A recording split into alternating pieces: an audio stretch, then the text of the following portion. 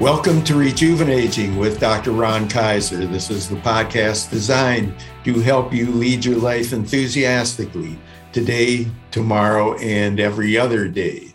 I'm your host, Ron Kaiser, positive health psychologist, also a keynote and TEDx speaker and author of the award-winning and best-selling book, Rejuvenating: The Art and Science of Growing Older with Enthusiasm.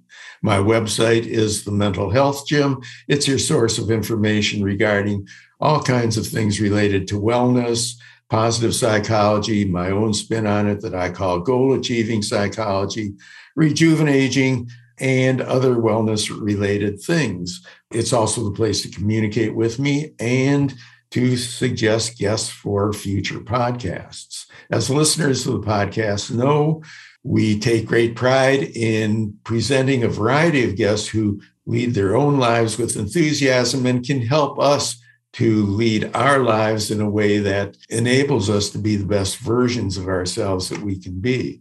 And certainly one of the ways that we can do that is by not having to worry too much about what happens when we go online or use our cell phone, or whether somebody can get into our technology and make life a lot less interesting and a lot less enthusiastic. So it's with great pride that I present today's guest. Amir Taragat is the founder and CEO of Akilion, a cybersecurity company based in Los Angeles. Amir is a software developer and cybersecurity expert. He serves as a technical advisor to several companies in the healthcare, consumer technology, real estate, and financial sectors. Amir graduated from Harvard University and studied advanced computer security at Stanford. Guess it's unfortunate that he couldn't get into some competitive schools and had to settle on his safe schools.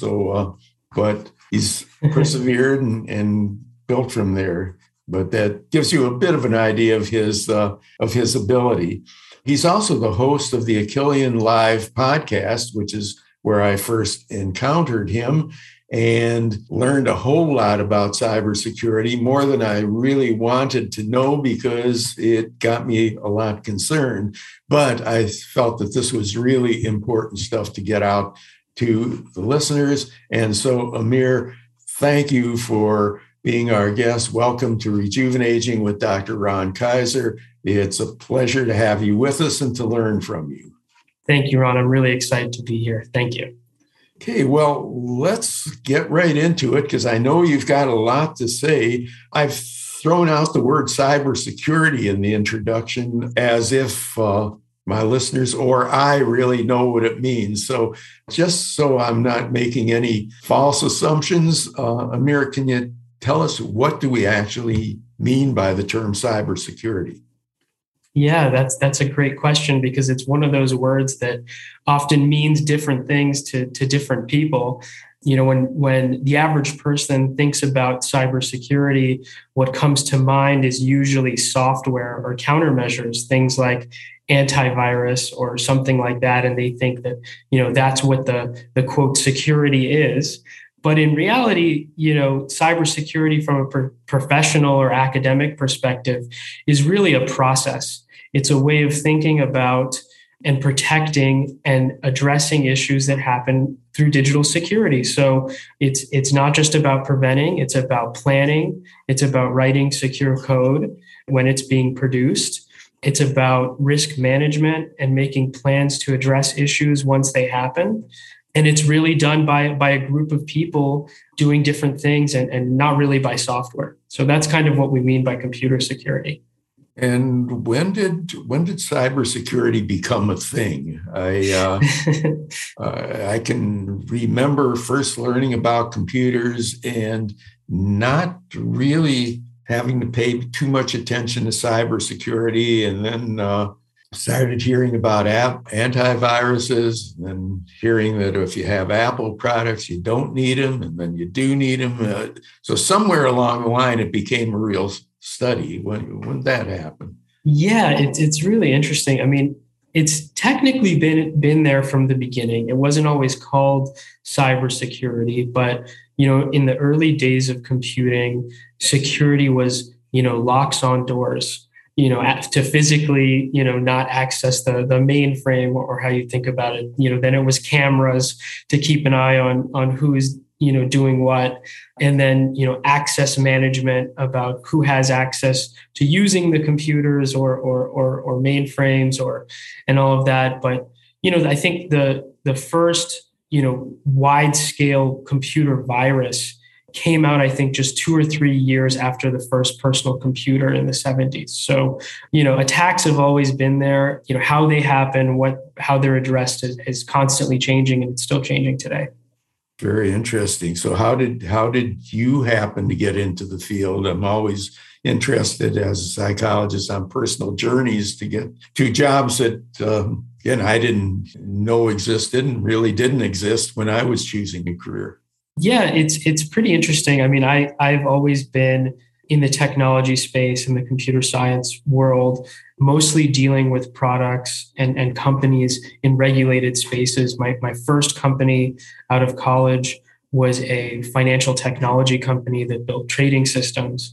And you can imagine when you're working on things like that, there's a lot of security that goes into it.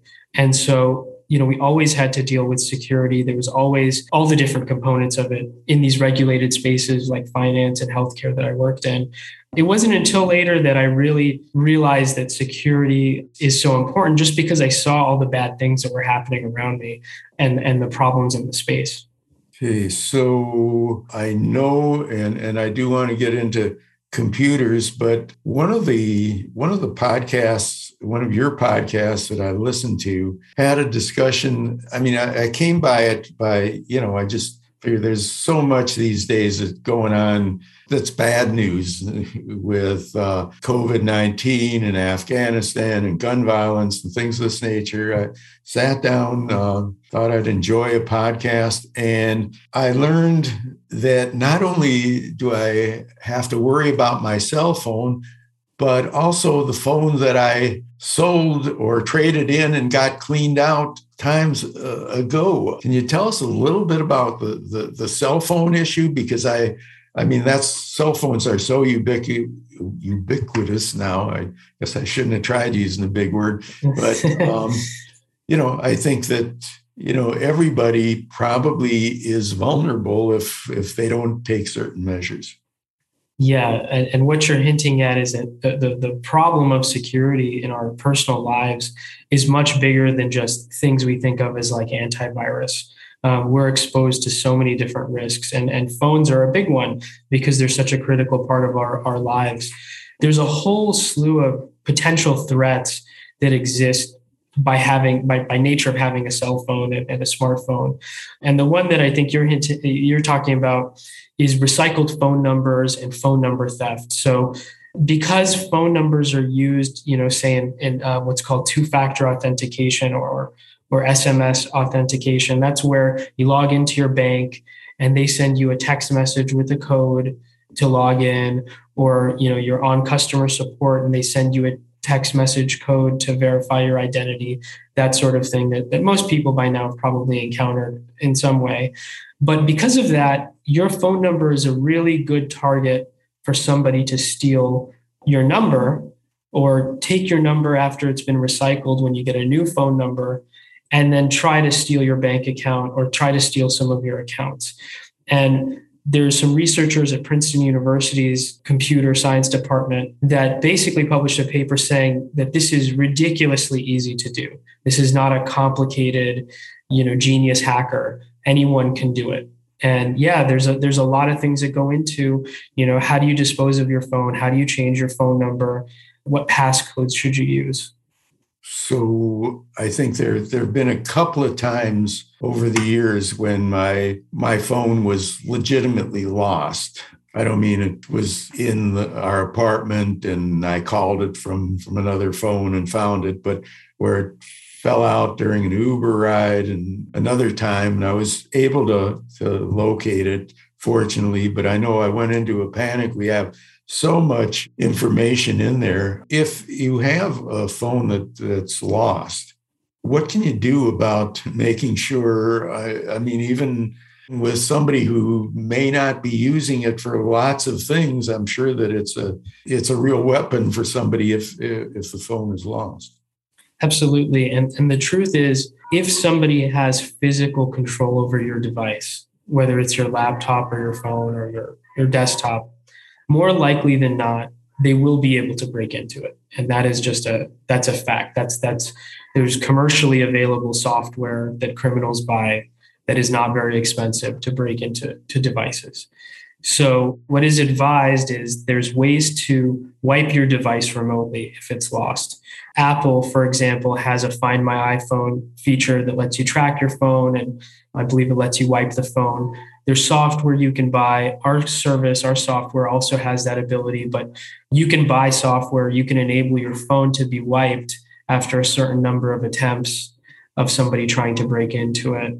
And that's what you want to do. You want to wipe the device so they don't have access to it long term. What about, I know I will occasionally get an email from a bank telling me that my account has been compromised or breached or so on. I don't think it's ever come from a bank where I've actually had an account or a credit card connected with it, but they're banks with legitimate names that I know of. So conceivably, that could happen. How does a person, whether we're talking about the computer, the phone, any type of email, how do you discern what's real from what isn't? That's a really good question, and it's a really big problem that's happening. So your information, all of our information, is basically with a lot of third parties. So when you open an account, whether it's a bank account or an account with a social media website or email address or any piece of software or website you use that you have a login and password for, they're storing information about you. Each one of those sites or companies or applications have multiple other third-party vendors that they're using to do whatever it is that they do. And there's many of them. I mean, each company could have anywhere from 30 to 100 third-party vendors for things like, analytics tracking or advertising, or marketing information, let alone financial services. So what happens is that any one of those organizations, plus the ones that you have a first-party relationship with, if they're breached, your data, like your name, your password, your phone numbers, all your private information, could be out on what's called the dark web. The way to verify how that's happening, and more importantly, what to do with that information once someone's told you that you've been breached, is to use what's called dark web monitoring tools. There's many that cost money, but there's also many that are free. On our website, we actually have a free one that all you have to do is you put in your email address and it will search the dark web for these breach notifications for any account that's associated with that email address. So you might use that email address with your bank or with your social media account. And it'll tell you what sites it was stolen from and what was stolen. So if it's passwords that were stolen, you have to make sure you change your passwords. You don't use that password ever again on any account related to what you have because it's out there, things like that. So the way to confirm it is to verify it with a third-party tool and then take action to change information like passwords so that it's not out there. So I know we're supposed to have different kinds of passwords or a different password for everything, which is a challenge now that there's so many things out there. So, and then I wonder about some of these password storage places. Are they legit? Am I better off writing it on paper and just, and having two copies in places that aren't obvious? What's your recommendation as far as, the maintenance of the many passwords that we now have? Yeah. So the best advice for passwords is to first and foremost, not store them on paper and to use a tool, but use it the right way. So people often buy these tools for password management, but they don't use them the right way. The right way to use a password manager is to use it to generate unique passwords. So all of them have tools to actually generate unique, high quality passwords and then store them. If you use one of the major companies that provide these tools, you should be relatively safe. They're encrypted in a way where the company doesn't have access to them, and that even if they're breached, the password itself isn't stolen. We often advise people not to use free cybersecurity tools because stuff that is available for free often has a different goal in mind for the information it gets from users. But using a password manager is the best way, and to actually generate unique passwords. So, Amir, I just want to have a pretty simple life. I mean, there are enough other things going on. What should I be doing to be able to not feel that being able to use these wonderful technological advances, the computer and phone and so on, what can I do to feel relatively secure, that I can go about my business and just not make security my issue? I mean, obviously it's got to be yours, but what can I do and what can my listeners do to kind of be as protected as we can be? Well, I would love to give a simple answer, and I will try to, give the easiest path to that as possible. But, I just have to say that I'm not a fear monger. I'm not one of those people that is, trying to scare people. But the truth is that just in the last few years, we've kind of seen the biggest shift in cybersecurity in 30 years. And that is that en masse, cyber criminals and attackers have shifted their focus from traditional targets, which are companies and systems, to attacking individuals. So as individuals, our threat of being attacked is higher than it ever was before. And they're doing that because it's really easy and cheap to target individuals, and it's wildly profitable for them. And so we do really need to take our security much more seriously than we've ever done before. What an individual has to do, the simplest thing they have to do, for me, is a shift in mindset. If you ask the average person who's responsible for your security, who's responsible for your cybersecurity, the common answer you'll get from someone that hasn't thought about this is my device manufacturer, like Apple or Microsoft, or the websites that they use, or the banks they use, or maybe they think it's the government's job to protect them. But the truth is, your cybersecurity and privacy is ultimately your own responsibility. And if you start with that mindset when you open an account online or download a new piece of software, and just give everything a second thought, do I want to put this information out there? Am I using a device that I think is secure? Am I in a place that I think using this device is relatively secure before I, check my bank account? That is by far the most powerful thing you can do, is just give it a second thought and approach things cautiously. After that, there's, things like antivirus, things like keeping your device up to date at all times. Don't let it run, a couple of versions back operating system. Those are probably the main ones. Yeah. Okay, that raises a couple of questions. One, if I have an antivirus and I check my system preferences from time to time and see the firewall is on, what does that mean? I mean, am I protected if I've, kind of done your kind of due diligence before I open an account and all that? Can I reasonably expect the antivirus to protect me? Yes and no. You can reasonably expect it to do one thing, and that is an important thing, and you need some kind of protection against it. But in my opinion, it's not useful. Antivirus is how antivirus works is something that we call signature-based security. And the way that works is that it has a list of viruses and things that are like viruses, malware, adware, and it searches for them on your computer. And when it finds something that matches this list of signatures, it quarantines them or deletes them or blocks them from doing it, which is very useful and necessary. But it in no way is a complete solution. And the best way to think about it is this. There's no other product in the world, in my opinion, other than antivirus, that if it doesn't work, you don't get your money back. The manufacturer doesn't stand by it. You don't really know what it's doing.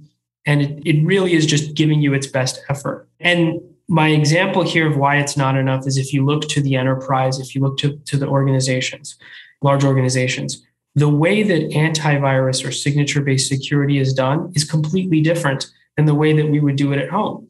At home, you buy an off-the-shelf piece of software, and it runs on its own, and you don't know what it's doing. And you're hoping that it's blocking all these things. In the enterprise, what happens is that antivirus is piloted by an individual. So there's somebody that's actually doing security work, hunting down certain types of viruses, and it's controlled by a person. And a person is making decisions for the organization. Let's block this. Let's not block that. Let's go after something. And, individuals just don't have access to that level of security generally. And you still get data breaches with these big companies or governmental units That's right. that are more sophisticated. Are there particular clues that I'm thinking about? If the computer slows, is that indicative of anything, or is there something that should make you suspicious, or that it's time to run a check or something like that, or aren't there? I mean, this is really fascinating stuff, but I'm trying to see if I can find more ways of being more effective. Yeah, I mean, noticing those differences, like if your computer's running slower, or you're noticing things that weren't there are now popping up in your web browser. Ideally, whatever antivirus or antivirus type solution you're using, you shouldn't have to interfere with it. It should be doing those scans on its own, as long as you're keeping it up to date and your computer and all the software on it up to date. But, just as you mentioned, there's just so many threats that come from so many different directions, whether it's a text message you're getting, an email, which an antivirus can't protect you against, or things happening in your web browser or through your home network. It's hard to spot it, individually. Fascinating stuff. Not always reassuring, but fascinating. As you may know, about half of our listeners are in the second half century of life. And I know that for a lot of scams and so on, that there are some that specifically target older people. Is there anything other than the general kind of warnings that you give to everybody that are specifically where older folks are specifically vulnerable? Yeah, definitely. And we see a lot of that because we do have a lot of older folks as members of our service. But yeah, I mean, the first piece of advice is to trust your instinct. Be cautious when people call you. Be cautious when people email you. Don't be afraid to ask, trusted friends, relatives about stuff. There's never a situation where somebody, whether it's an organization or an individual, calls you that something has to be done at that moment. Like you need to pay this amount of money or you have to do this right now. You don't have to ever do that. So don't do it. If someone tells you have to pay now or it's the end of the world, that's typically indicative of a scam. So, get somebody else on the line, find out where they're calling from, ask a relative, and just be cautious. And don't be ashamed of doing that. Don't be ashamed that you're bothering someone by asking them. Okay, good advice. What about the whole area of recovery or remediation once something happens? What should we be doing or asking for or reaching out to, or what? Yeah. So, I mean, that depending on the type of attack, whether it's like a financial fraud case, identity theft, or a cyber crime like ransomware or account theft, which is a very common one we see these days. Somebody steals your YouTube account or your Twitter account and then, charges you money to give it back to you. Very common. It depends. The remediation process is expensive. The truth is it's more expensive than doing the security work in the first place to prevent that from happening. But, it can be as simple as taking your computer to a repair shop to get it fixed, or you might have to hire an attorney. There's liability that sometimes goes along with it, with these cyber crimes to you. So you just want to look for the right person, a trusted source, and honestly hope that you never get to that point, because that can cost significant amounts of money. Okay, so Can't say that it's all been fun talking with you, but it's been very, very informative. So I think we should find out a little bit about what do you actually do and what services do you provide, and who is it directed toward? Yeah, so Akilion is elite managed cybersecurity for individuals. So you can think of us as the most comprehensive cybersecurity and financial crime service out there. There are three parts to what we do. It's software that goes on devices, so smartphones, tablets, computers, laptops, that protects against a whole slew of things. So it includes antivirus, but it also includes network level security, VPN. It's basically what we like to say the only security tool you'll need. The second part of our service is monitoring. So it's 24/7 live monitoring in the US by cybersecurity professionals. So you can think of that as ADT for cybersecurity. Something happens, we contact you and let you know that there's been a breach or something that's happened, and we get involved in fixing it. So we'll actually remove the virus from your computer or retrieve a ransom account. And then the last part, which is, I think, the most interesting to people, is that it includes coverages if something happens. So there's $1 million of identity theft and loss of funds coverage, and then up to $150,000 of cyber coverage. So that pays for like loss of use, loss of income, ransom, repair of your devices. And those are backed by two major insurance companies. And the way we like to think of it is that we're able to offer those because we know our security is so comprehensive that they're able to cover these sorts of events happening to our members. So yeah, that's our service. It starts from $20 a month. Our customers range from celebrities and business owners and CEOs to lots of retirees, family members, families, young people. It's a very big mix of people across the US. That's really interesting. Does it cover if you have more than one device, or is that added price, or is it a different kind of thing? Or if you've got, two computers and two cell phones or something like that? Absolutely. So the lowest plan, which is the personal plan, it's $20 a month, covers two devices, and it could be any two devices. The highest plan, which is the family plan, is $80 a month, and that includes 10 devices and covers 2 adults and children. Okay, that's certainly sounds reasonable for what you're getting. The question is there a kind of a guideline as to when somebody needs to go that route, or is that pretty much what you should be doing instead of just relying on an antivirus, no matter who you are? Yeah, so my opinion is that, and we priced this product to be competitive with an antivirus. And so, yeah, our opinion is that this is much better than antivirus. And you want to do something like this before you come across having to experience a breach or a compromise, because at the end of the day, for most people, it's not about money. If your documents, your photos, your information gets stolen or deleted or wiped out, there's no amount of money that can replace that. And people care about it differently. And if you're like me, if you take your security and privacy as something that you have to protect yourself, you don't want to rely on someone else to do it. And this is a way to own your own security.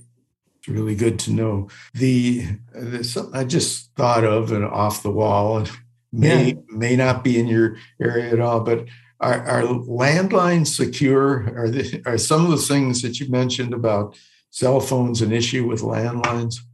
Yeah, I mean, most of the issues with cell phones are around SMS messages, which are used as a second factor of authentication. Because you don't have that on landlines, it's not as big as a problem. If your concern is like encrypted communication, like people eavesdropping on you, the landline may be less secure for that. There may be better ways to use digital means of communication for secure voice. But no, the landline doesn't have the same risks as the cell phone number because of the text messages. Okay. Aside from the plans, as I said, I found you online listening to your podcast. Can you tell us a little bit about that, or anything else that you're doing online besides the actual security work? Yeah, I mean, I have the Achillean Live podcast where we talk a lot about different security and startup related issues. I'm on Twitter at @Terragot, where I tweet about a lot of security and software related issues. But mostly, I spend my time bringing attention to this issue of personal security. And I'm working with companies to bring attention to this issue too.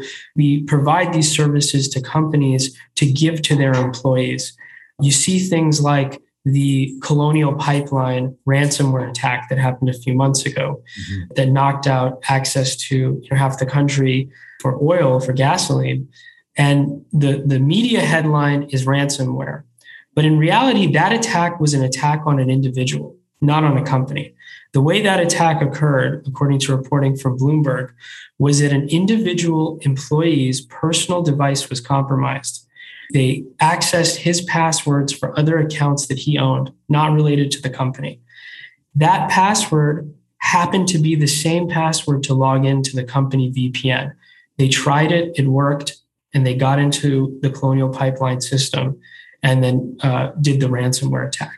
So companies are starting to understand that their employees are actually their biggest threat surface in their personal lives. And what I'm trying to do is get companies to help their employees protect their privacy and security the same way that companies help them with their health insurance or gym memberships and other benefits. Okay, wonderful. It's really an important thing. We'll have all the contact information in the show notes, but how about if you spell both your name, since that's how your Twitter account goes, and also the name of your company, so that if somebody is just taking it down and not listening to the show notes or reading the show notes, they can have that. Absolutely. My Twitter is at @Terragot, which is ATARIGHAT. And our company, Achilleon, is ACHILLEION.com. And we have free trials if anybody wants to try it out. They can try the service and the software out for free. Well, I certainly hope some people will take you up on it. I know that the advice you've given us today will really resonate with a lot of people, probably scare a few people like me too, in terms of not feeling overconfident. It's kind of a shame that we have to live this way, but by the same token, apparently it's not all that hard to be a hacker, and it's lucrative enough that till they find a way of managing them legally or otherwise. I think one of the first things you said is probably the most important, that we're responsible for our own cybersecurity. But it's good to know that there is good help available. And I really appreciate how much you've shared with us today, Amir. It's really been great having you as a guest, and look forward to maybe doing this again sometime. Yes, definitely. Thank you so much, Ron. I really appreciate you letting me come out here and speak about this important issue. Great. Well, we've had some entertaining guests. We've had some informative ones, and you've done both. And I really, really appreciate it. So this has been another and very important episode of Rejuvenating with Dr. Ron Kaiser. Our special guest today was Amir Terragot, and I think we all learned a lot today. So let's put it to use. And certainly if you have issues that involve cybersecurity, Amir is the guy to connect with. That brings another episode to a close. Remember to visit our website, thementalhealthgym.com. Also, we hope that you will not just listen to this episode, but tell your friends about it, download it, review, rate, comment, and be back next week when we'll have another important and interesting guest. and be able to learn more about leading our lives with enthusiasm and hopefully without too many cybersecurity threats. I don't know if we'll be able to beat today's guests in terms of the amount of information, but I know it'll be worthwhile. So hope you'll see you back next week. Meantime, remember, we're still in the pandemic, so stay safe out there. Take care.